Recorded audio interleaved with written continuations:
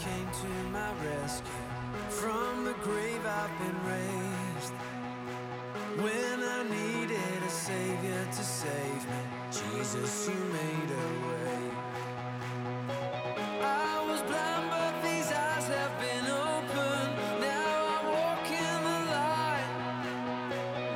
Every step on this road I will follow. Jesus, you made a way. You are the way. You are the way. The following message was recorded by The Way in Brea. Lead pastor Vaughn Jarrett has a heart for the people at The Way and a desire to reach the lost. The Way's production department prays this message is a blessing to you and that you find yourself closer to God through application.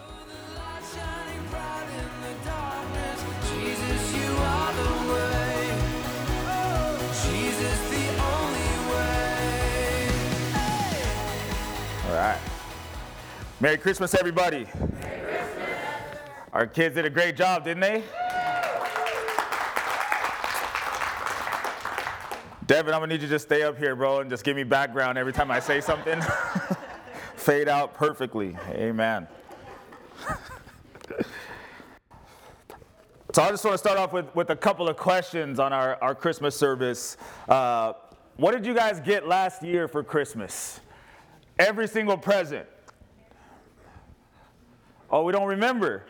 You know why? Because those gifts didn't change your life. Who was at last year's Christmas dinner and Christmas party? Family, work, all the parties you went to last year.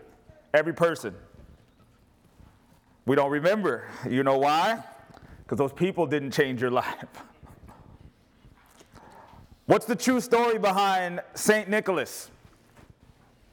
Or we call him Santa Claus. We've heard the story. It's been taught to us from time to time, but we don't remember. You know why? Because St. Nicholas didn't change our lives.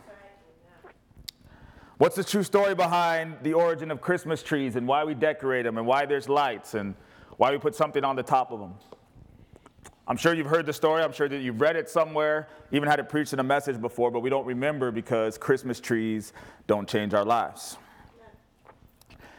As we come today for our Christmas service, some of you are here for the first time. Some of you are occasional visitors.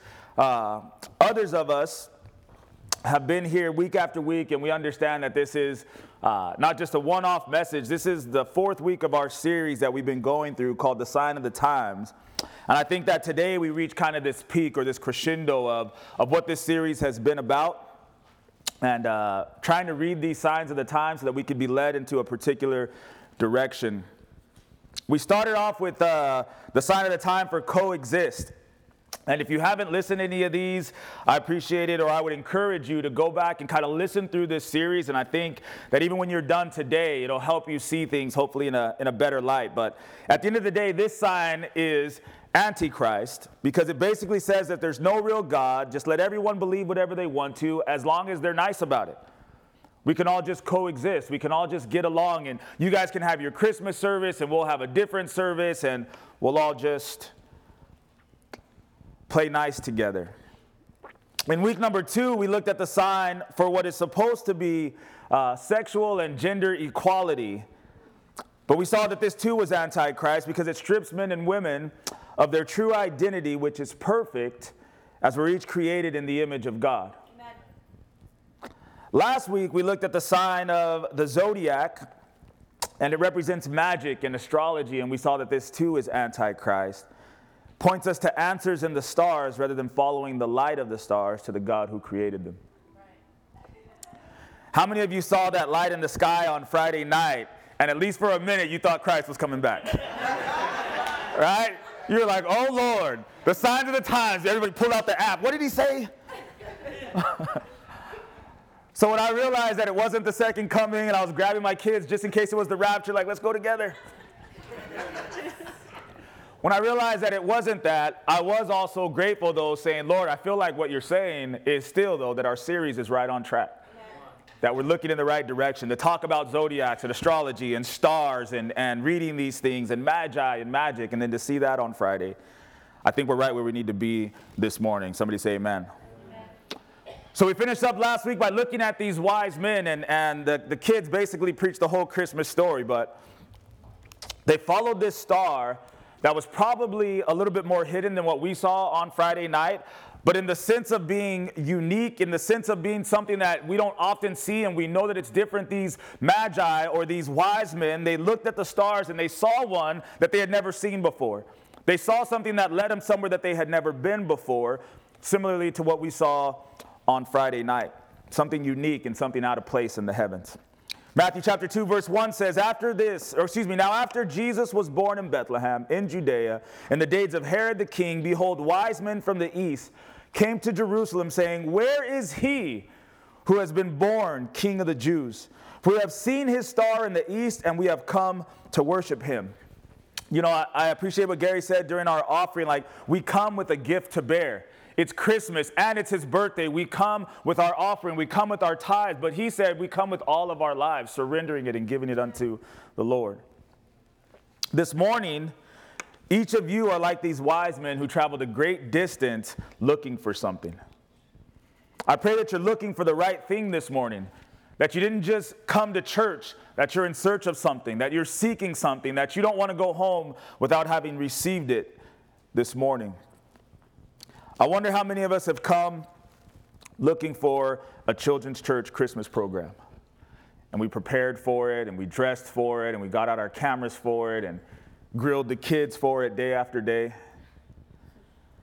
How many of us come looking for a loving community, right? We're just coming because we want to be loved, we want to be cared for, we want to be heard, we want to be considered, we want to be texted, we want to be liked when we post something, so we come to the church looking for that loving community of people. Some of us have come looking for a pass for the way that we live the rest of the year so far, not really thinking about God, not really serving God, not really being in fellowship with him and honoring and desiring to please him. So a lot of people are in churches today saying, well, today's the day where I get right before the last couple of days of the year. Amen. And I honor him and I live for him and I give him my day. Some of us come looking to be entertained by a message with a new twist on the Christmas story. I wonder what the pastors have for us today. How many people do you think are in churches today saying, what kind of twist is going to be on the story? What are we going to hear that we haven't heard before? I thought about it in preparation for this message that, you know, it might be wise to look back over 10 years, how many messages I've preached on Christmas, how many things we've said, and how can we spice it up for you a little bit. So today, in week number 4 of our series, I think it's fitting. The sign of the times that we're going to look at is choice. Say choice. Choice. So you get to choose your gift this morning. You can choose from the list that I just shared with you or any other gift that you want for Christmas. Chances are that you can have whatever you came looking for this morning. If you want to be entertained, you can be entertained. If you want to see a children's church program, you can see a children's church program. If you want to get right and feel better about yourself for the end of the year and going into next year, you can get that too. Choose your gift. Isn't it true that Christmas is really no longer about the giver giving people what they want to give them and what they think that they would like, and Christmas has become more about the receiver declaring what it is that they want. We don't get to just give people what we would like to give them or what we think that they would like. We call people and say, what do you want? I don't want to get you something you don't like. Just tell me what you want. Even between husbands and wives, some people actually buy their own gift and then give it to the other person to wrap it and give back to them. That's crazy. See, this was always true of children, right? They make a list and they tell you, this is exactly what I want. My kids have been carrying around their list. This morning, Niall got out of the car, and we had a bunch of stuff to bring into church, and he didn't carry anything because he had his list in his hand. And I said, son, leave your list in the car. And he said, no, Dad, I have to take it inside. I said, okay, well, listen, if you lose it, that means Santa's not going to be able to read it, and you ain't going to get nothing on your list.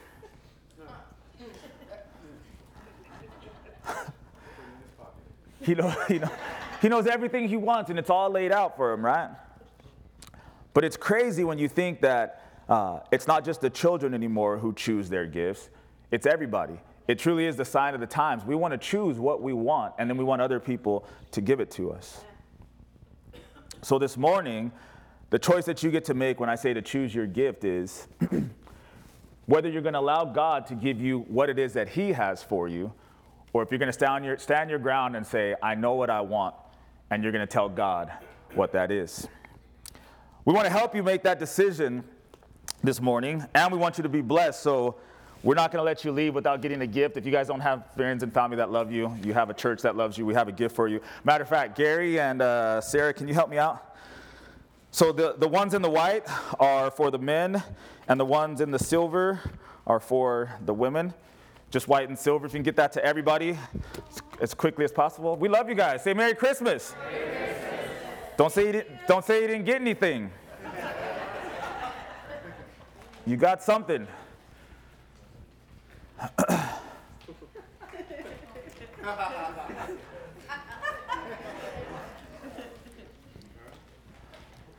See, now's when I need Devin to be singing in the background.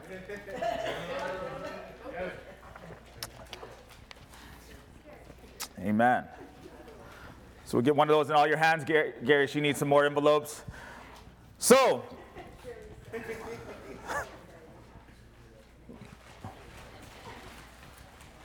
there you go. Get them out to him. Praise the Lord.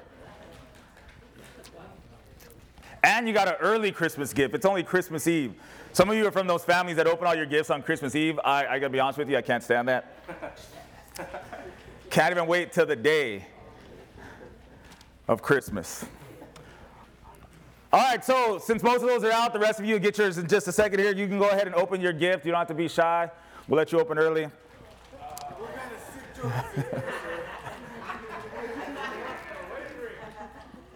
What you got here is a pacifier. And we're going to look at what it really is, what the pacifier really is.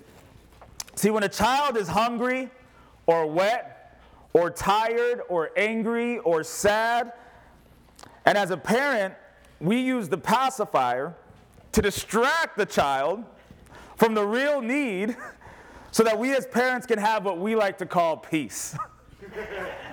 Stop crying.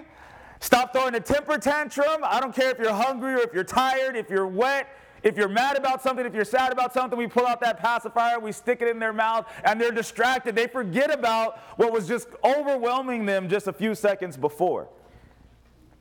To be distracted is to remove the focus from where it's actually supposed to be. Somebody say amen.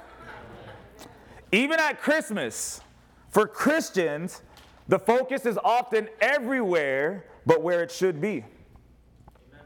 I saw a post from a church inviting people to today's Christmas service at their church, and this is what the post said.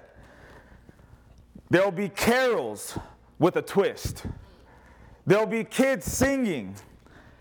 There'll be a candle lighting and a short Christmas message. See, they know that people aren't really in it for the Christmas message. Somebody say amen.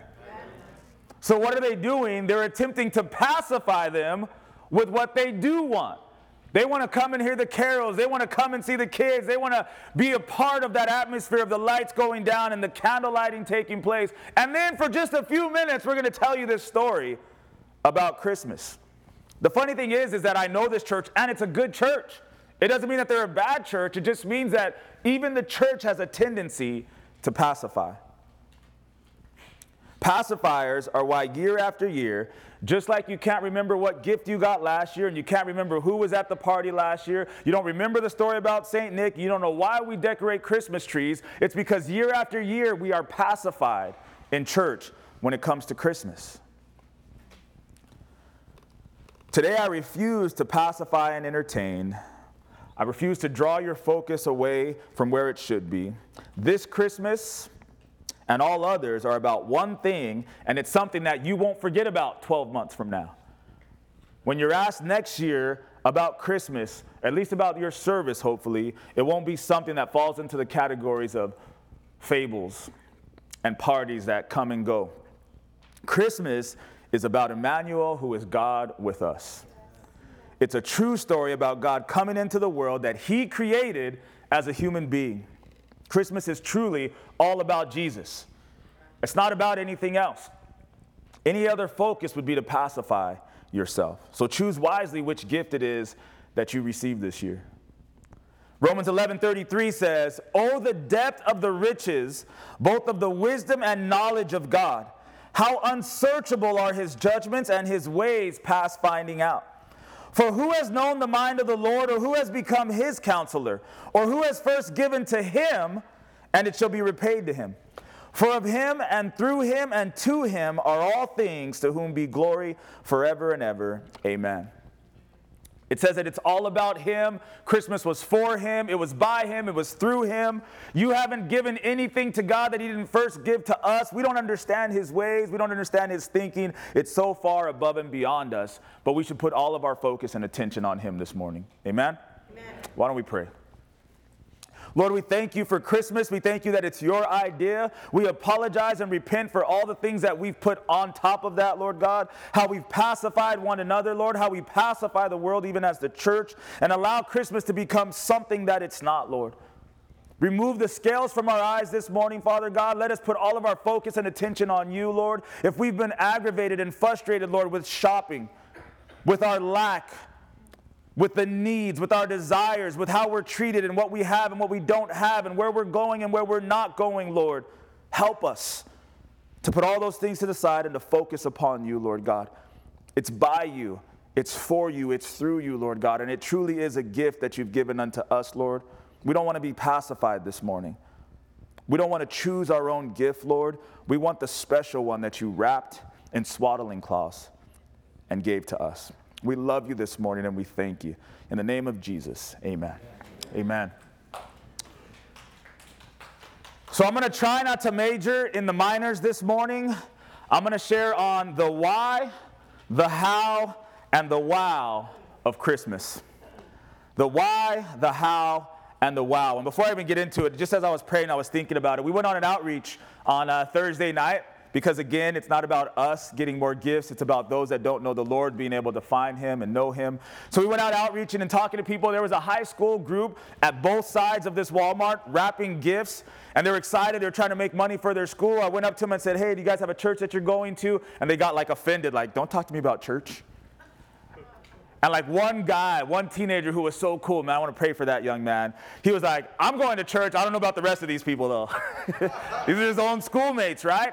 And you should have seen the attitude that these kids and the parents had on their face when we just asked them about, "Are you guys going to church?" And then I just couldn't help myself. I said, so it's about wrapping gifts and gifts. It's not really about Jesus? Like you're out here making money because of Christmas, but it's a Christmas without Christ? And they were still kind of frustrated with me. They didn't like me. I don't think they're going to show up today. I don't see any of them. However, I just couldn't take it. A Christmas without Christ. Making money off of his birthday as you wrap gifts for other people to make money for your school, and it's just, we're all so pacified. We're all so wrapped up in the wrong story and in the wrong things. I'm watching people all over Facebook who don't even believe in Jesus, but they're doing good works this week and this weekend, feeding the homeless, giving gifts to people who don't have gifts. But all that is doing is pacifying them. It's not about Jesus. Nobody in all of history ever expected God to come into the world as a person, let alone as a child that be birthed into the world, and a childbirth of a virgin. This is truly the foundation and the key to our faith, to my faith. Everything else depends on this manger. Everything that we believe depends on the fact that God came into the world, that he was birthed as a child, that he was birthed by a virgin. Well, another way of saying that is this. The God that we love and that we serve, that died for us on the cross, has no power whatsoever if it's not the same God that was in a crib. We get excited about the cross. We get excited about salvation and atonement and all the things we saw in our Holy Days season series, right? Oh, he died for us, and his blood was shed, and by his wounds I'm healed, and God, I can't believe you would sacrifice for me. But that's just a man dying if he didn't come into the world in a crib, in a manger, in the middle of a stable. That other story has no power. Lots of people died, and lots of people were crucified. We saw how the wise men were reading the signs of the times in the heavens, and there was something joyous about how they came, right? They saw the sign. They said, the king has come. Finally, we've been waiting for literally hundreds of years, and we're going there, and we're going to see him. And they fall down, and they praise him, and they give him gifts, and they worship, right? That's a joyous sign of the times. But there's also signs of the times that are not so joyous. Things that happen that don't give us reason to praise and to laugh and to smile. In Matthew chapter 2, verse 16, the same area of the wise men coming to know that the Lord was here, it says, then Herod, when he saw that he was deceived by these wise men, he was exceedingly angry, and he sent forth and put to death all the male children who were in Bethlehem and in all its districts from 2 years old and under, according to the time which he had determined from the wise men. Then was fulfilled which was spoken by Jeremiah the prophet, saying, a voice was heard in Ramah, lamentation, weeping, and great mourning, Rachel weeping for her children, refusing to be comforted because they are no more. So on one hand, these wise men, they see the star, they come into Bethlehem, right? They see the child, they worship him, there's gift, there's singing. There's all these great stories. Simeon's there in the church, and they bring in the child when he's going to be circumcised. Anna's in the church. It's like all these wonderful things that God is doing. At the very same time, all through Bethlehem and all of its regions, every male child 2 years and younger is being murdered. And there's weeping and there's crying. It says that Rachel was crying, right? Weeping and crying. Can you imagine that? What kind of Christmas is this? What kind of time of celebration is this? God knew it was going to happen. Why didn't he stop that? You know why? Because all the signs of the times confirm the times. The good signs and the bad signs. In our lives, we have good things happen to us and we have bad things happen to us. And we hate the bad things. But God can use the bad things. Long before this day, in Jeremiah chapter 31, verse 15, it says, thus says the Lord, a voice was heard in Ramah, lamentation and bitter weeping, Rachel weeping for her children, refusing to be comforted for her children, because they are no more. Thus says the Lord, refrain your voice from weeping and your eyes from tears, for your work shall be rewarded, says the Lord, and they shall come back from the land of the enemy. There is hope in your future, says the Lord. See, long before Jesus comes to the earth and all these young boys are murdered, the Lord said, listen, it's going to happen, but there's still hope. You're going to cry, but there's something after this. There's good signs like stars in the sky, and there's bad signs like these children being murdered. But there's still hope if you know the God who's showing you the signs. Christianity in many ways is about connecting these dots, opening all the gifts of the Lord, whether we want them or not. Amen. I've opened some things since coming to know the Lord that I didn't want to open. And I didn't want to have, and I didn't consider it a gift at the time. But some of those bad things have proven to be some of the most strengthening things in my walk with God. Isaiah 46:9 says, I am God and there is no other. I am God and there's none like me, declaring the end from the beginning and from ancient times, things that are not yet done. God is the only one who knows the end from the beginning. Amen? Amen. So if he throws you a life raft for Christmas, you shouldn't take it and say, this isn't what I asked for, and throw it back to him. What you should do is say, maybe a flood is coming. He knows the end from the beginning. He gives nothing but perfect gifts. He wouldn't give it to you if it wasn't the best thing for you. We just keep throwing gifts back at God like, that's not what I asked for. And then when we're drowning, we're like, where are you? It's crazy. You know why? Because when he's trying to teach us these things and show us these things and develop us as men and women of God who really know the story of Christmas, we're looking for pacifiers. When we're wrestling in our marriages and our relationships, instead of going through the drama, we're looking for a quick pacifier. Amen. When we're in our singlehood, instead of wrestling with what it means to be a single man or woman of God, we're looking for a pacifier. And we're throwing back the gifts of God like they have no worth and no value. So at Christmas, we aren't looking at the end or the beginning, right? He said, I'm the only one that knows the end from the beginning. But at Christmas, we're truly not looking at the end or the beginning. We're looking at the middle. We're looking at the center, the core, the point at which everything from the past is concluded and done, and everything that is going to take place in the future really begins in the manger. The past is done, and the future cannot happen without this moment in the middle, the core, the center, the true apex of our faith. So the why, the how, and the wow. Number one, the why of Christmas. How many of you have seen the show? I don't know if it's even still on, but it was called Undercover Boss. Yes. Anybody? All right. So we love shows like Undercover Boss. We love stories like if you're into like military and war, like when the general goes out onto the battlefield and he dies with the soldiers. We love coaches getting ejected. I was watching a game and the coach got kicked out, right? Coach got ejected for his players, his team. Even spiritually, right? We look at our pastors. You know, many people love to know that you have a pastor that has a regular full-time 40-hour-a-week job. But why do we love stories like that? Why do we love that kind of dichotomy? It's because we love when the line between the top and the bottom is blurred. We love when these two opposite ends of the spectrum become one. The Bible, the redemption of man, is ultimately Christmas is about that blurring of the line. The top and the bottom, but it's on a scale that many of us can't really understand. The world has never seen anything like Christmas before or after. See, Undercover Boss is about the conditions that workers suffer while making their boss a fortune, right? That's why we want to watch that show. The boss comes in, he's like, oh, I didn't know you guys had to work like this. I didn't know you were working hours like this. I didn't know it was so filthy back here behind the scenes in this Burger King, right? They're making the boss a fortune, and we love when the boss has to come and do that work and take out that trash. Generals dying on the battlefield.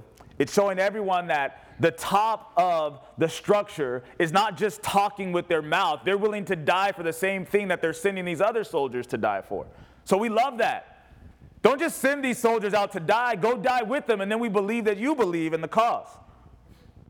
When a coach gets ejected, it's about defending his players. They're not just pawns that you put out there, right? You're going to defend your players. They can't defend themselves because of the rules, but you can take a stand and say, you know what, you're doing my players wrong, and I'm willing to fight for them. In his suit and tie, and he gets kicked off. We love it. Even pastors working a regular job is about showing the congregation that godliness is not a job set aside for holy people, right? Righteousness is not the byproduct of just having a bunch of time, right? Because if your pastor maybe doesn't work, you might say, well, he's supposed to live like that all day, every day. He just sits around with God asking him how to be good. See, whether we recognize it or not, we love these types of extremes when they come together in our world, right? When the opposite ends meet in the middle somewhere. The separation that's brought together at Christmas is so much greater than any of these types of things, though. There is no greater separation than that of an almighty, all-powerful, all truly holy God being separated from the created, fragile, and truly sinful men and women that we are. How many of you believe that there's true evil in the world? Like real evil. Not just like there's some kind of bad people. I'm talking about evil. So here's an example. Let's take some of the worst of the evil out there in the world. Men and women who abuse and molest children, who sedate, drug, and poison them in order that they could sell them into sex trafficking and slavery. Like that's happening right now. Like that is what's on some men and women's Christmas list, is to get children like that. Oh, I'm sorry, did you want to be pacified today? Like it's real. That level of evil is really alive in the world. When we're sitting here today talking about Jesus, there's people online, via the mail, and on the phone trying to trade children for sex trafficking right now in this moment. Let's compare them to some of the greatest men and women that we've ever seen in our society, right? They spend their whole lives, the Mother Teresas of the world, right? Their whole lives caring for the needy and the poor and the sick, and they don't care what they have or where they have to go, even if they have to die in order to help people who can't help themselves, right? So you've got these two ends of the spectrum, right? So get this. The greatest of us in the world, the best that you could ever think of, who have done the most for society, the most for the world, the most for other people, right? They'd be closer to the worst of us than they could ever imagine being to God. That's right. Think about that for a second. The separation between us and God is so far that the best of us are infinitely closer to the worst of us than any of us are to God. I think sometimes we forget how far away he is. We think, well, I'm definitely not a child molesting, sex trafficking, evil man or woman, so I'm definitely closer to a good person and I'm closer to God than anything else. That is not the reality. You are closer to being one of those people than you could ever imagine being to God. That's right. Amen. We're going to tell the truth this morning. Romans 3:22 says there is no difference. In comparison to those two groups of people I said, the best of us and the worst of us, there is no difference, for all have sinned and fall short of the glory of God. Isaiah 64:5 says, you are indeed angry, speaking of God, for we have sinned. In these ways we continue. We haven't even stopped. I don't know about the rest of you, but I haven't stopped. I wish you guys could have been at our house this morning. It wasn't a crazy one, but we were frustrated and arguing about like laundry. We haven't stopped sinning. He says, in these ways we continue and we need to be saved, but we are all like an unclean thing and all our righteousnesses are like filthy rags. So that group of Mother Teresas, right? That have done everything for everyone. They never wanted anything. They never had anything. They gave everything that they had. The best that they could produce, all their righteousnesses, that's a real word, righteousnesses.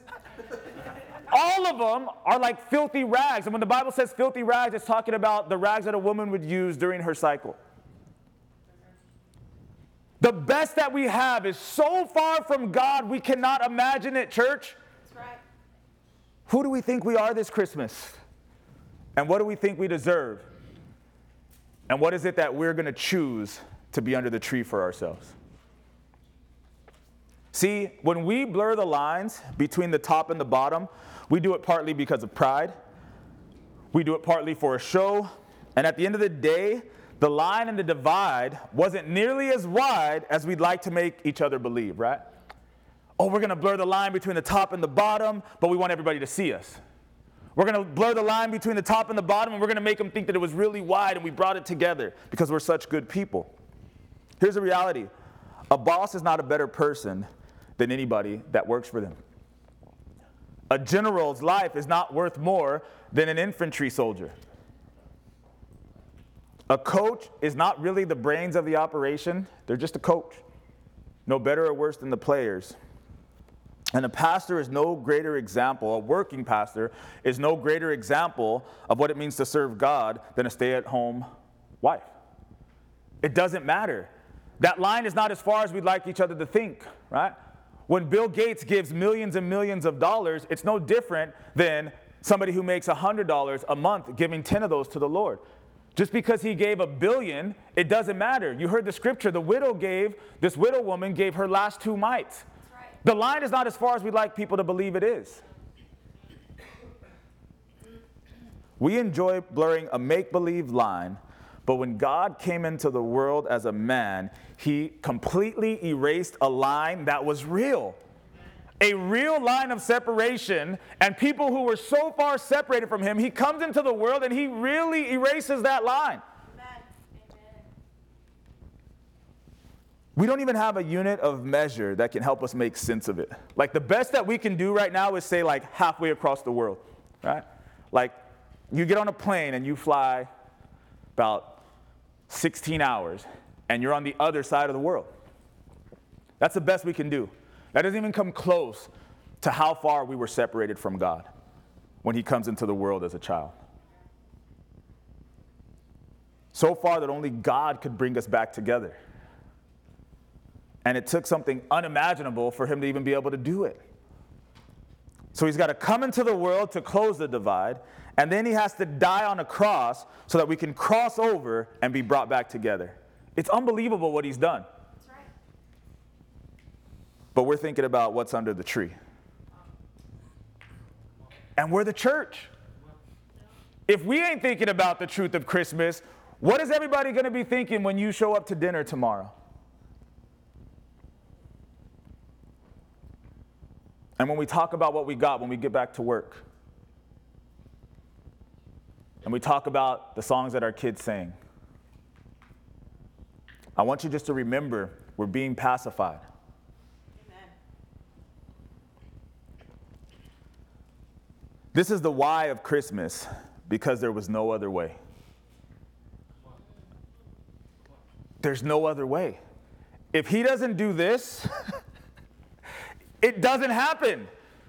There is no other way. There is no other help. There is no other hope. There is no other chance. The best of us and the worst of us are going to hell. Don't allow yourself to be pacified with some other story this Christmas or some other reality.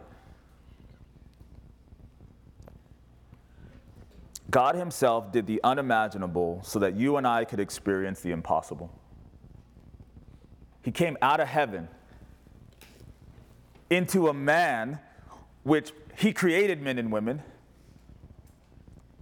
so that he could live a perfect life and die for us, so that we can have what's impossible, which is to be brought back together with somebody who we've gotten so far away from. That's the why of Christmas. When somebody asks you tomorrow and every day after for the next couple of weeks, how was your Christmas? Please tell them something about what Jesus has done. Yes. Please. Don't pacify them with the answer you know they want, which was, it was good, I enjoyed the time off of work, and I got a couple things, and we blessed the kids, and God blessed us this year to be able to buy some things. No. Man, I was reminded this year of how far I was separated and what he had to do to bring me back together with him. Amen. That's the why of Christmas. How about the how? God is infinitely wise. Amen? Amen. He knew how unfathomable this would be for people. He's not ignorant. Like, this story is crazy. It's normal to us because you're crazy people now. When you get saved, you get put into the category of crazy people who believe crazy things. But if you think back before you were saved, this is the craziest of all crazy stories. And God knew that that's how it would be looked at. First, we have to acknowledge that we're sinners and that we're closer to being child molesting, sex trafficking, horrible people than we are to being a good person. You got to believe that and accept that if you want to be a Christian. Then after that, you got to believe that you are therefore spiritually dead. There's nothing good alive inside of you. On your best day, you're spiritually dead. Then you have to commit your lives to a man who said he's God and died for you. Then you can cross over from death into life. Like I said, you're crazy people. It's a lot to swallow. Jesus says it like this in John 14:6. He says, I am the way, the truth, and the life, and no one comes to the Father except through me. There's no closing the gap. There's no access for you. There's no hope for you. There's no salvation for you. I'm the only way. I'm the only truth. Every other story you heard that doesn't include a virgin birth baby that is God in a manger, that's the only truth. Anything else you've heard is a lie. And there's only life found in me. If you don't have me, you don't have life.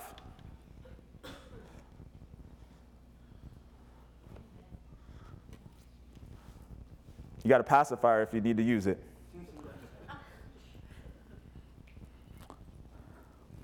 So it doesn't matter, listen to this. It doesn't matter when God sends this child. For the people who have died before Jesus came to the earth, it's too late. For the people who are on the earth, when Jesus is birthed into the world, it's too much. It's too much to handle. And for those of us who have lived after Jesus ascended back to heaven, it's too far-fetched. Think about it. It's too late if I die before he got here. It's too much to handle if somebody tells me, hey, there's a baby over there in that manger. That's your God. You need to worship him. And it's too much to fathom for many of us who are walking around in the world that we live in. It's too far-fetched. Unless. Say unless. Say unless. Unless God does something like use prophets to tell people who he is and what he's going to do before they pass away. Hebrews 11:1, I'm going to read to you. Says, now faith is the substance of things hoped for and the evidence of things not seen. So when the writer of Hebrews writes now, it's after this. Everybody say manger. Manger. It's after this. So what he's saying is now, faith is the actual substance of the thing that we were hoping for, and it's the evidence of the thing that we couldn't see. Now he's actually come, which means there's a before now. He says, this faith, though, by it the elders obtained a good testimony. By faith we understand that the worlds were framed by the word of God, so that the things which are seen were not made of things which are visible. By faith Abel offered to God a more excellent sacrifice than Cain, through which he obtained witness that he was righteous, God testifying of his gifts. And through it, he being dead, he still speaks. By faith, Enoch was taken away so that he did not see death and was not found because God had taken him. For by it he was taken, for before he was taken, he had this testimony that he pleased God. But without faith it is impossible to please him, for he who comes to God must believe that he is, and that he is a rewarder of those who diligently seek him. By faith Noah, being divinely warned of things not yet seen, moved with godly fear, prepared an ark for the saving of his household, by which he condemned the world and became heir of the righteousness which is according to faith. Before I go on, that's verse 7. Like Noah got that blueprint for a life raft for Christmas. And he built an ark, and it saved him and his whole family. And many of us would have taken that blueprint and said, what is this? I want a new gift. I want a new giver. Verse 8, by faith Abraham obeyed when he was called to go out to the place which he would receive as an inheritance, and he went out, not knowing where he was going. By faith he dwelt in the land of promise as a foreign country, dwelling in tents with Isaac and Jacob, the heirs with him of the same promise. For he waited for the city which has foundations, whose builder and maker is God. By faith Sarah herself also received strength to conceive seed, and she bore a child when she was past the age, because she judged him faithful who had promised. Therefore from one man, and him as good as dead, were born as many as the stars of the sky in multitude, innumerable as the sand which is by the seashore. Listen to this, verse 13, Hebrews 11:13. These all died in faith, not having received the promises, but having seen them afar off, were assured of them. They died in faith, not having received the promises. They heard it from prophets, they heard it from angels, but they didn't actually receive it. The prophets and the angels said, there's going to come a child. He's going to save the world. He's going to forgive you of your sins. He's going to make everything right that's wrong. And they didn't get to see him. They didn't get to receive it. It was a promise and a prophecy. But they believed. You know, the Bible only talks about a few, but just think about this. All over the planet, God was talking to people. Amen. All over the planet, telling them about this child. We only hear a little bit of the story and a few people, but all over he's saying there's going to come one who can help you. Amen. There's going to come one who changes everything. Those who died before he came, it's not too late if they were willing to listen instead of be pacified. Because when God's saying there's one coming, somebody else is saying, I have the power of magic. When God's saying there's one that's going to forgive you, somebody else is saying, it's about silver and gold.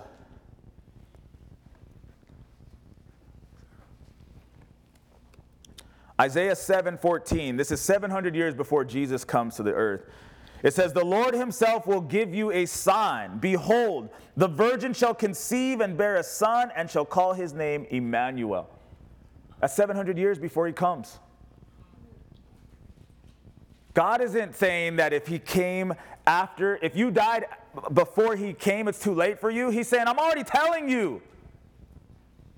Isaiah 9:6, 700 years before the birth of Christ says this, unto us a child is born, unto us a son is given, and the government will be upon his shoulders. His name will be called Wonderful, Counselor, Mighty God, Everlasting Father, Prince of Peace. Of the increase of his government and peace there will be no end upon the throne of David and over his kingdom, to order it and establish it with judgment and justice from that time forward, even forever.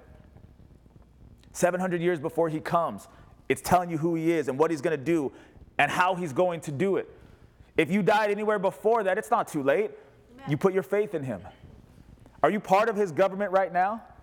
Is he the Prince of Peace in your life right now? If he's not, pop that pacifier out of your mouth and put your focus on Jesus. That's right. Amen. Let's look at 9 months before the birth of Christ. 700 years, let's fast forward to 9 months. It's still before. Luke 1:26 says, in the 6th month, the angel Gabriel was sent by God to a city of Galilee named Nazareth, to a virgin betrothed to a man whose name was Joseph, of the house of David, and the virgin's name was Mary. The Bible says that God is the same yesterday, today, and forever. The same way he's sending angels and he's sending prophets and he's proclaiming his word to Mary 9 months before, through Isaiah 700 years before, he's always been doing that. Chances are he's been speaking to you. Having come in, the angel said to her, rejoice, highly favored one, the Lord is with you. Blessed are you among women. But when she saw him, she was troubled at his saying and considered what manner of greeting this was. Then the angel said to her, do not be afraid, Mary, for you have found favor with God. And behold, you will conceive in your womb and bring forth a son, and shall call his name Jesus. He will be great and will be called the Son of the Highest, and the Lord God will give him the throne of his father David. And he will reign over the house of Jacob forever, and of his kingdom there will be no end. Then Mary said to the angel, how can this be, since I do not know a man? And the angel answered and said to her, the Holy Spirit will come upon you, and the power of the highest will overshadow you. Therefore also that Holy One who is to be born will be called the Son of God. You'd be surprised how many people that call themselves Christians don't believe in the virgin birth. There is no Christian without a virgin birth. There is no salvation if he's not virgin born. He has to be God. If he's not virgin born, he's not God, which means he's not righteous and holy, which means he can't save you. How can you call yourself a Christian and not believe in the virgin birth? There is no Christmas. That's not Christmas. That's just another baby boy. God sent an angel to confirm for Mary that what she was experiencing at that time, in that moment, was the fulfillment of prophecies and promises that God had made over 700 years before and even before that. Amen. Wouldn't it be wonderful if you lived a life where whatever you were experiencing at that moment, God would be able to say, look, I've prepared you for this. I told you last week. I told you last year. I told you 10 years ago that this is where you were going to be. All that is to strengthen you to understand that where you are is where you're supposed to be. You don't have to say that would be wonderful. That's who he is, and that's what he does. You have the past, you have the present, but what about post-birth, right? Us. Post-birth, death, and resurrection of Christ. What about those would-be believers? That would also be hard for us unless God sends his Spirit to confirm that truth in those who would live after he's already ascended. Right? They had the prophecies before, they had the moment when he came, but what about us? Somebody came to you and told you about this child that was born 2,000 years ago and put your faith in him. John 16:13 says, however, when he, the Spirit of truth, has come, he will guide you into all truth, for he will not speak on his own authority, but whatever he hears he will speak, and he will tell you things to come. He will glorify me, for he will take of what is mine and declare it to you. Jesus says the Holy Spirit will come, and he's going to glorify me. He's going to lift me up. What does it mean to glorify? Glory is light, right? So it says that the Holy Spirit is going to shine a light on Jesus. Amen. That's what he does. When you come into a service and love for God boils up inside of your heart, that's the Holy Spirit shining a light on your Savior. Amen. That's how it works. It ain't me, and it ain't the worship team, and it ain't some cute pacifier. Amen. The only thing that ever happens is the Holy Spirit glorifies Jesus. Amen. John 6:44 puts it this way. Jesus says himself, "No one can come to me unless the Father who sent me," in the manger, "unless the Father who sent me draws that person. And I will raise him up at the last day. And it is written in the prophets, and they shall all be taught by God. Therefore, everyone who has heard and learned from the Father comes to me." Now you get the Trinity. Jesus first says that the Holy Spirit is going to glorify me. And then Jesus says it's the Father that actually draws you to a place where the Holy Spirit can show you who I am.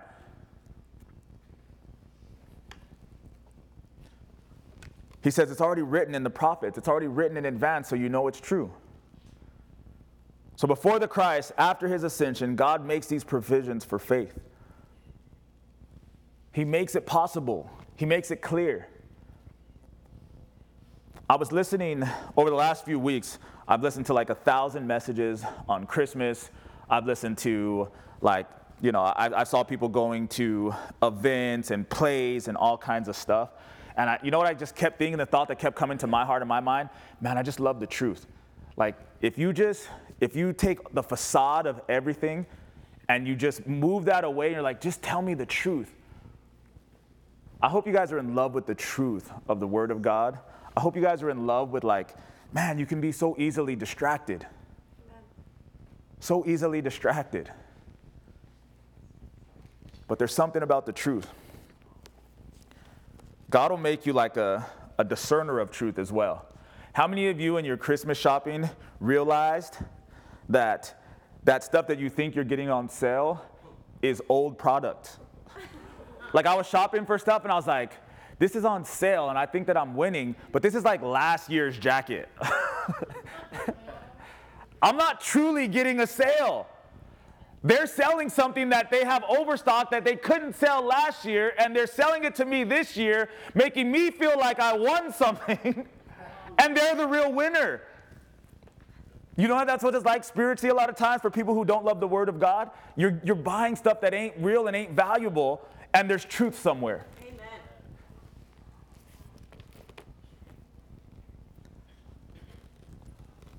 So I have another gift for you guys. Where's my basket? I knew you guys couldn't handle it after all this pacifier stuff. Sarah, can you help them out? So don't give them more pacifiers. Underneath there's some other envelopes. Red and I think silver. Doesn't matter. You can all have the same color this time. Don't open these ones yet. I know what you're all thinking. It's flat. Might be a gift card. Don't open it yet. Don't open it yet. Look at you, just like the kids. The kids come running down the stairs, dive on the gifts, didn't pray, didn't thank God, didn't wait for mom and dad to wake up.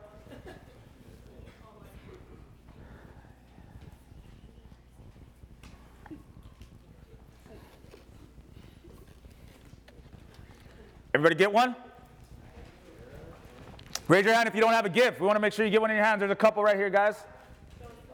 The red and white ones? Yeah. Red and brown. Red and brown. Okay. It's okay. You'll be all right. We'll make sure that we get you one. The couples can share. There you go. All y'all who try to steal 2 gifts. Praise the Lord. All right, we're good. Everybody's got one. So don't open it yet. So we're still in the how that God does this thing, and Christmas is the fulfillment of mathematically impossible prophecies. If you look at all the things, we only looked at a couple, right? Isaiah said this, and he's going to have the government on his shoulder. He's going to be Emmanuel, God with us. If you look at all the prophecies about Jesus and him coming and all the things that would have to happen, it's a mathematic impossibility, right? They say that fulfilling all of the hundreds of these prophecies, it just couldn't happen. But even if you look at just 8 of the prophecies and say, what's the probability that it could be fulfilled? It turns out to be something like 1 in 10 to the 21st power, which is 1 to 10 with 21 zeros after it. 1 out of every that many people. What that means is there hasn't even been that many people in existence for there to be the one where it could actually happen. Okay? So open your envelopes. Merry Christmas. Everybody got a gift card. We're going to go somewhere and just enjoy ourselves. Oh, no, you got some truth for Christmas. Oh, they don't have one over here, man. Share. Can you do that, RJ? You can share with Isaiah. There you go. Praise the Lord. So we have a picture, I hope. Did you get this one? There's a tree. You got it, Isaac? All right.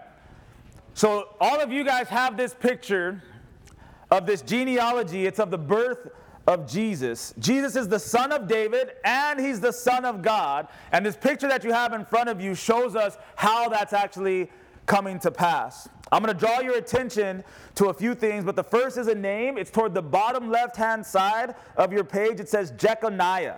See if you can find Jeconiah. Left-hand side, bottom left, halfway through that list. Say amen if you find Jeconiah. Amen.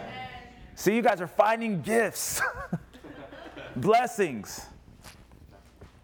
So we found Jeconiah. Listen to this. This is Jeremiah chapter 22, verse 24. Look up. Don't focus on the list anymore. You know where Jeconiah is. Oh, there it is, the picture. So this is Jeremiah 22, 24.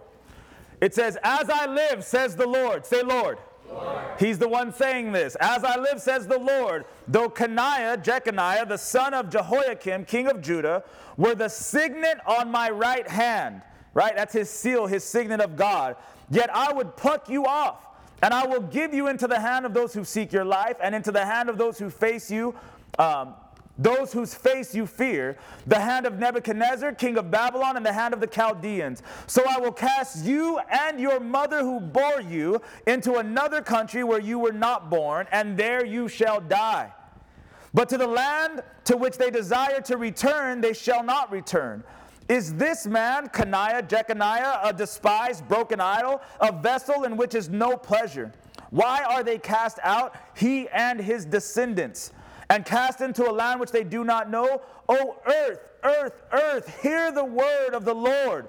Thus says the Lord, write this man down as childless, a man who shall not prosper in his days, for none of his descendants shall prosper, sitting on the throne of David and ruling anymore in Judah.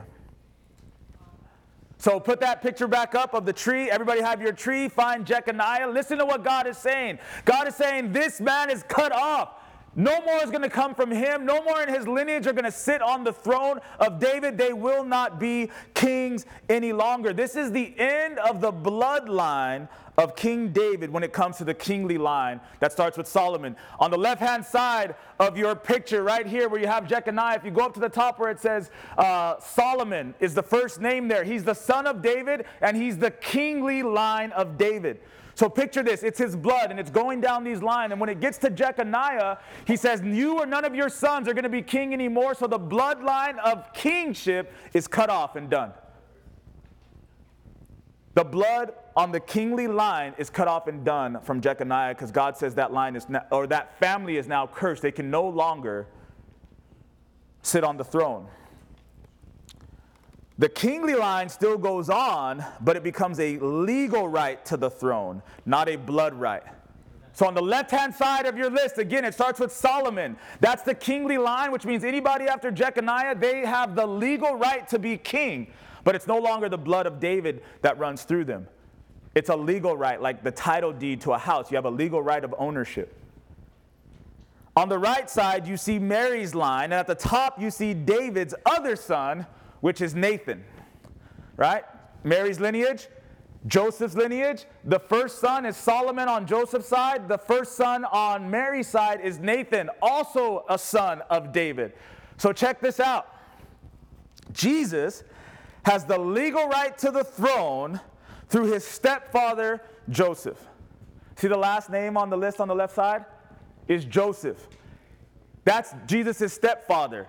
He has the legal right to the throne because of Joseph, And Mary's line, which is also Nathan, who is also David's line, he has the blood right to the kingship because David's blood flows through his veins.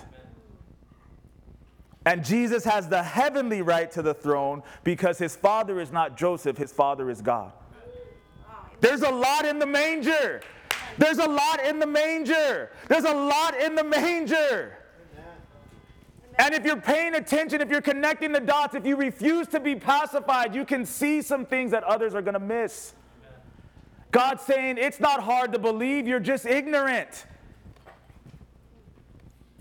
He's saying, I didn't hide it so that nobody could find it. I did miracles that are mathematical improbabilities. It's impossible for these things to happen if you're not God.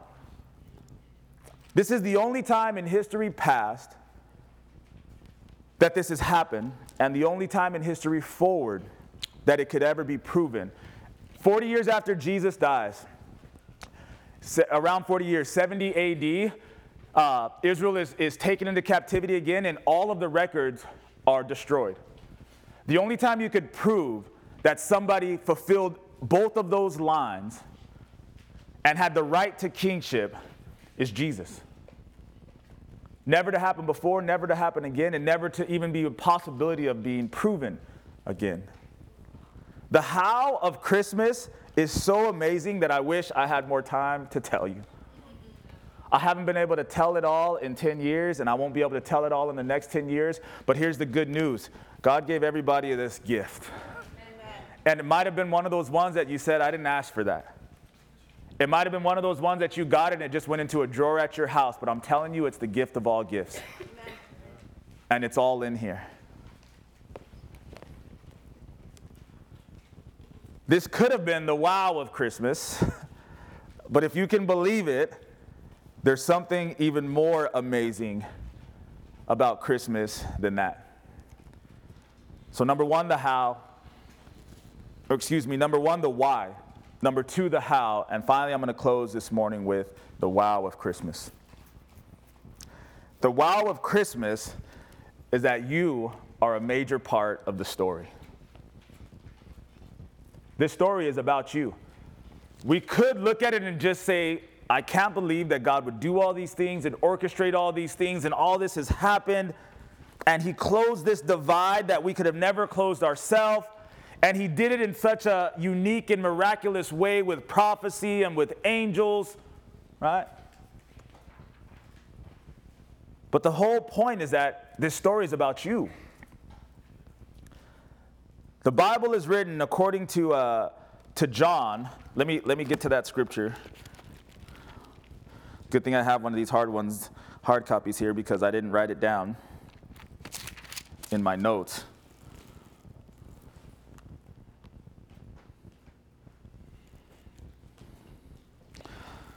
John chapter 20, verse 30 says, Truly Jesus did many other signs in the presence of his disciples, which are not written in this book. Say not. Not. But these are written that you may believe that Jesus is the Christ, the Son of God, and that believing you may have life in his name. That if there's one scripture you need to know and know how to get to, thank God for your grace right now, Lord, that I found it. That's the one.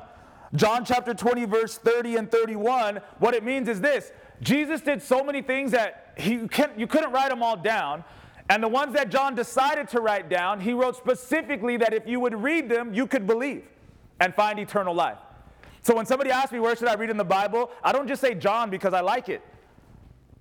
I say John because God said John was written that you could believe. Amen. But there's people here who haven't read John. It's crazy. Or they're mad because we've been in Matthew for 2 years. Merry Christmas. The gift that keeps on giving. Listen, the Bible says that we've been told just enough to tell the story. Just enough to make the middle complete. You get the end and you get the beginning. But it's just enough. It's not all that could be said. It's just enough. But there's another book. and your story's in it. Listen for a second. This one's given so that you can believe. This one's given so that you could have faith. This one's given so that you could have eternal life. But there is another book, and your story is in it. Your story is not necessarily needed to be added to the Bible that others could find life, but your story, please believe me, is very, very important. Revelation chapter 20, verse 11 says this about your story. Then I saw a great white throne, and him who sat on it, from whose face the earth and the heaven fled away. There was found no place for them. And I saw the dead, small and great, standing before God. And books were opened. Say books. Books. Say books. Books. Say my book. My book. And books were opened. And another book was opened, which is the book of life. And the dead were judged according to their works by the things which were written in the books. The sea gave up the dead who were in it, and death and hell delivered up the dead who were in them, and they were judged, each one according to his works. Then death and Hades were cast into the lake of fire. This is the second death. And anyone not found written in the book of life was cast into the lake of fire. See, we have the Bible that tells us how to find eternal life, and then your story is written in one of two books. Your story is either going to be written in the book, the Lamb's book of life, which leads to eternal life, or your story is going to be written in another book that you're going to be judged for, and you're going to be cast into the lake of fire for all of eternity. But please believe me, your story is being written this morning. Amen. Take out the pacifier and make sure it's the right story. That's right. Where is your story written? In order to be written in the Lamb's book of life, you have to have a personal Christmas story. Amen. Let me say it again. Your book might be 20 chapters, 50 chapters, 150 chapters. Some of y'all like to talk a lot. It's a long book. But listen, if there isn't a chapter in your story about your Christmas, you will not be in the Lamb's book of life.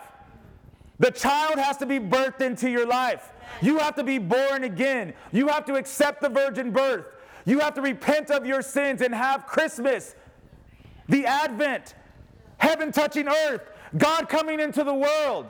You have to have that in your story. If you don't, you're in the wrong book. Take the pacifier out. We don't get to recite Mary and Joseph's story and act like we've been written in the Lamb's book of life. It doesn't matter if you know the story of Christmas. Everybody knows the story of Christmas. They're standing out in front of Walmart wrapping presents for Christmas. It doesn't matter that they know the story. They don't have their own story. Anybody can recite that story by now. That's right. Amen. What's your Christmas story? And why don't you tell that this year?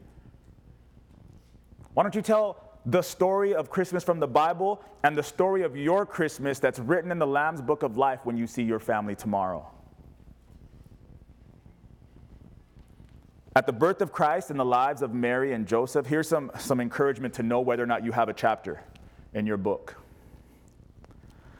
At the birth of Christ and the lives of Mary and Joseph, they were met with accusation, they were met with shame, they were met with isolation, they were met with uncertainty.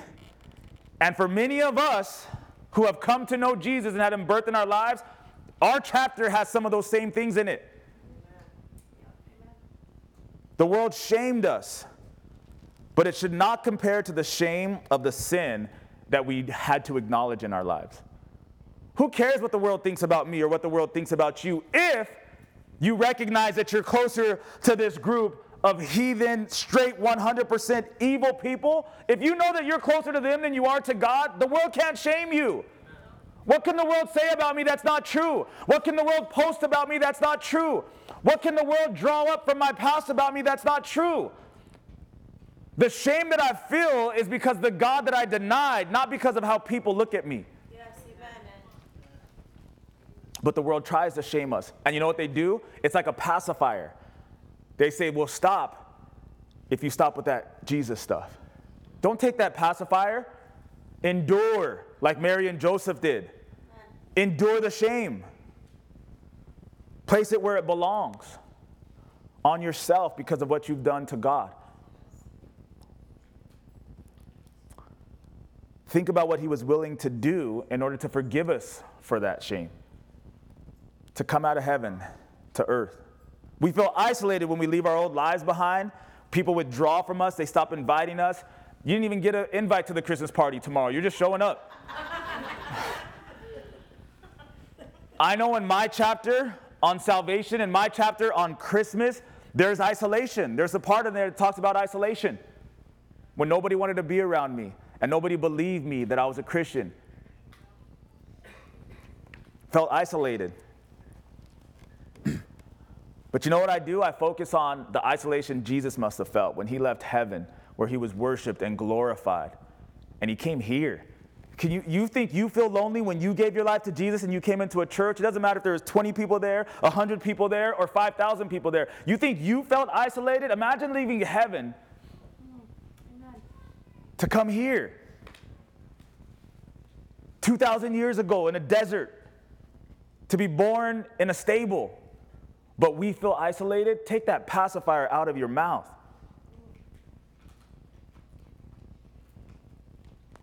His story ends with community as he brings people in to relationship with him and he bursts his Holy Spirit into their life. Our story ends that way too. That isolation you feel initially, it will not last if you endure. Amen. It's called the church. It's called his bride. Amen. Mary and Joseph felt uncertainty.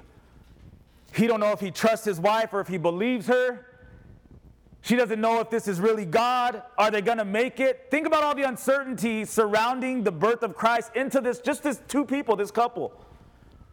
And you think you're not going to feel any uncertainty as you give your life to Jesus? There should be some of that in the chapter about Christmas in your book. What happens to that uncertainty, though, is it's replaced with faith. Remember that hall of faith in Hebrews chapter 11 where it talked about Noah and Abraham and Sarah and Enoch and all those people? Please believe me that in their story, there was some uncertainty. God, where are you? God, was that really you that I heard? Why am I dying without seeing you? But they died in faith. Man, I hope there's a chapter on uncertainty and faith being built in your life, in your Christmas story. Think about this. When we realize how confident God is in us, that he would send his son for us and expect us to overcome those fears and overcome the uncertainty and overcome the isolation, it should bring tears to your eyes that God thinks so highly about you. The whole story, remember, it's about you. He knew Mary and Joseph would overcome their fears and their doubts, and he trusted them to care for his son when he couldn't care for himself. I wonder this morning, if we pop those pacifiers out, what is it that God trusts you for? He says, this teenage girl and her husband-to-be, I trust them that they'll overcome everything that's going to come against them, to put their faith and trust in me and believe what I'm telling them. And on top of that, I'm going to put God in their hands, and they're going to take care of him until he can take care of himself. That's how he feels about the people he created. That's how he feels about you. He trusts you to do some things. I think we can overcome our fears. I think we can overcome our doubts. And I think we can be carriers of the life of Christ within us. We can have Christmas if we focus on what the true Christmas story is and nothing else. And don't allow ourselves to be distracted and pacified. Worship team, would you come? See, church, there's no point in the Christmas story if God didn't believe that you would come to him on your own free will. And once you saw and heard the truth about what he's done, if he didn't believe that you'd come to him, there's no point in Christmas. He could have made us, stand with me, church. He could have made you serve. He could have made you come. But he gives us free will, and he says, listen, once they hear, they'll believe. Once they see, they'll come to me. They'll lay down their old lives. They'll repent.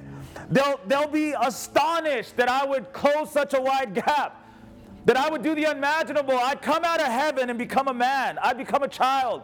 I'd trust a virgin to birth me into the world. I'd trust a fiance to trust a woman who says she's pregnant but she's never been touched. I trust them to keep him safe. When I say go to Egypt, they're not going to go back home and say, I didn't want to go there. They're going to go to Egypt. When I tell them to stay until it's time to come back, they're going to stay. When I tell them to go back into Israel, they're going to go to Nazareth so my prophecies would be fulfilled. He trusts those who would hear him and listen, overcome fears. He's the same God, and we are the same type of people. He's speaking into our lives this year. I guarantee you this, he's not saying in 2018, I want you to make 52 services. One for every week. In 2018, I want you to make 52 Bible studies. One for every week. We're going to give you a couple off for Christmas and Thanksgiving. He's not saying that. What he's saying is, I will send my spirit. I will send angels. I will send my prophecy into your life. And if you will just listen and look and not be pacified, Amen. I'll write amazing stories in your book. Amen. Amazing stories in your book. 12 months from now, I don't want you to be talking about the gifts you forgot that you got in 2017. The family Christmas party that you can't remember who was there in 2017. The cool stories about Christmas trees and St. Nick. Man, none of that stuff matters. It's a bunch of nonsense. What we need to be talking about is the chapters that God wrote in 2018 in your book. The things that you heard in 2018 that you hadn't heard before. The things that God is fulfilling in your life in 2018 that he made promises about in 17 and 16 and 15. God believes in you. Man, I hope you believe in him. The real God of the Bible. The real story of Christmas. Bow your heads, close your eyes. You've heard a story this morning. I'll tell you that it's a true story. But I'll also tell you that the world has a lot of stories that they're going to offer you. They can only do one thing, and that's pacify you.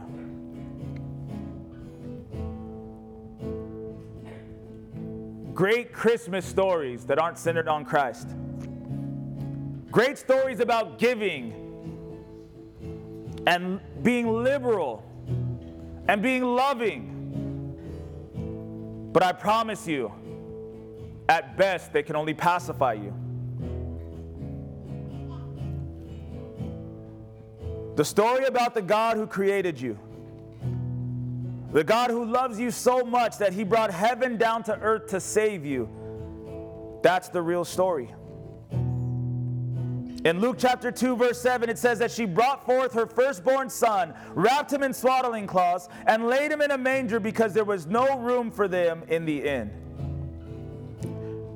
Here's the question. The only question that matters at Christmas is there room in the inn of your heart for Jesus? The Jesus of the Bible, the Savior of the world, God with us, Emmanuel. If you're here, maybe it's your first Christmas, maybe it's your 20th Christmas in a church, but you don't have your own Christmas story. All you have is knowledge of Mary and Joseph's Christmas story. Would you like to have your own this morning? Would you like to be able to say, you have the child, you made room for him in your heart? He's been birthed into your life. You believe it because he prophesied about it. You believe it because he wrote it for you. You believe it because he sent his Holy Spirit to say, let my son be glorified. See him for who he really is. See Christmas for what it really is. Today, your Christmas is this part of the story that's written in the Lamb's Book of Life. If that's you, I just want to see your hand. You weren't saved before, but you know you are today. Anybody else? Anybody else? Hallelujah, Lord. Thank you, Jesus. For those of us who are here, and you know that you are saved, you remember truly giving your life to Jesus or truly making room for Him in your life, in your heart. But this morning, maybe you see a little bit more clearly what He had to do to provide that for you, what God had to set in motion, the impossibilities that had to become possibilities, the distance and the gap and how far away you were from God when He came tracking you down. If that's you and you want to thank Him for trusting you with the life of the Savior, you want to thank Him for sending the Spirit to illuminate who Jesus is, you want to dedicate right now the rest of your life and definitely the beginning of 2018 to honoring Him, just to rededicate yourself to the Lord, we're going to do that at the altar. We're going to sing and we're going to praise Him. We're going to know what the truth about Christmas is, but we're also going to force you to take a step. There's no more babies. There's no more pacifying. If you want that, you have to take a step in that direction. Don't wait till the 31st. Do it now. Do it now. Let today be the day where you say, I'm tired of being pacified. I'm tired of asking for the gifts that I want. I'm going to take the gift of the genealogy. I'm going to take the gift of the truth. I'm going to take the gift of the Word of God. I'm not going to let the gifts that get put under my tree this year take all of my focus, all of my attention, and all of my time when I have this season of openness with the Spirit of God where He's trying to speak to me. Take a step in that direction this morning. I encourage you. I implore you. I ask you, with all that's in me, it's not about this particular altar, but it is about the steps that you have to take to get to it. Lord, touch your people. Let them open something down here at this altar this morning that they cannot open anywhere else, Lord God. It's not a gift waiting for them under their tree. It's not at a friend's house or a family's house. It's not going to be delivered by Amazon, Father God. It's specifically from you for us, and we can open it right now, right here in this place, Lord God. We lay down our pacifiers. We leave those in our seats, Lord, and we come to you for the gift that you have for us this morning, God. We thank you for this Christmas. We thank you for our Christmas. We thank you for the day you sent Jesus into the world, Lord God. But we thank you for the day that you sent Him into our hearts, in our book, that we be written in your book of life, God. Watch over us as we leave this place, Lord God. Bring us back to pray and to worship you on Friday. Bring us back to get into your word and your gospel on Wednesday. Bring us back for the last day of the year to end it in a worship and praise unto you. We love you. We thank you. Meet with us at your altar, God. In Jesus' name we pray. Amen. I was nowhere, you came to my rescue. From the grave I've been raised. When I needed a Savior to save me, Jesus, you made a way. I was blind, but these eyes have been opened. Now I walk in the light. Every step on this road I will follow. Jesus, you made a way. You are the way. You are the way. Thank you for listening. The Way would love you to visit our church at 451 West Lambert Road, Suite 204 in the city of Brea. Our service times are Sunday mornings at 10 a.m. and Wednesday nights at 7 p.m.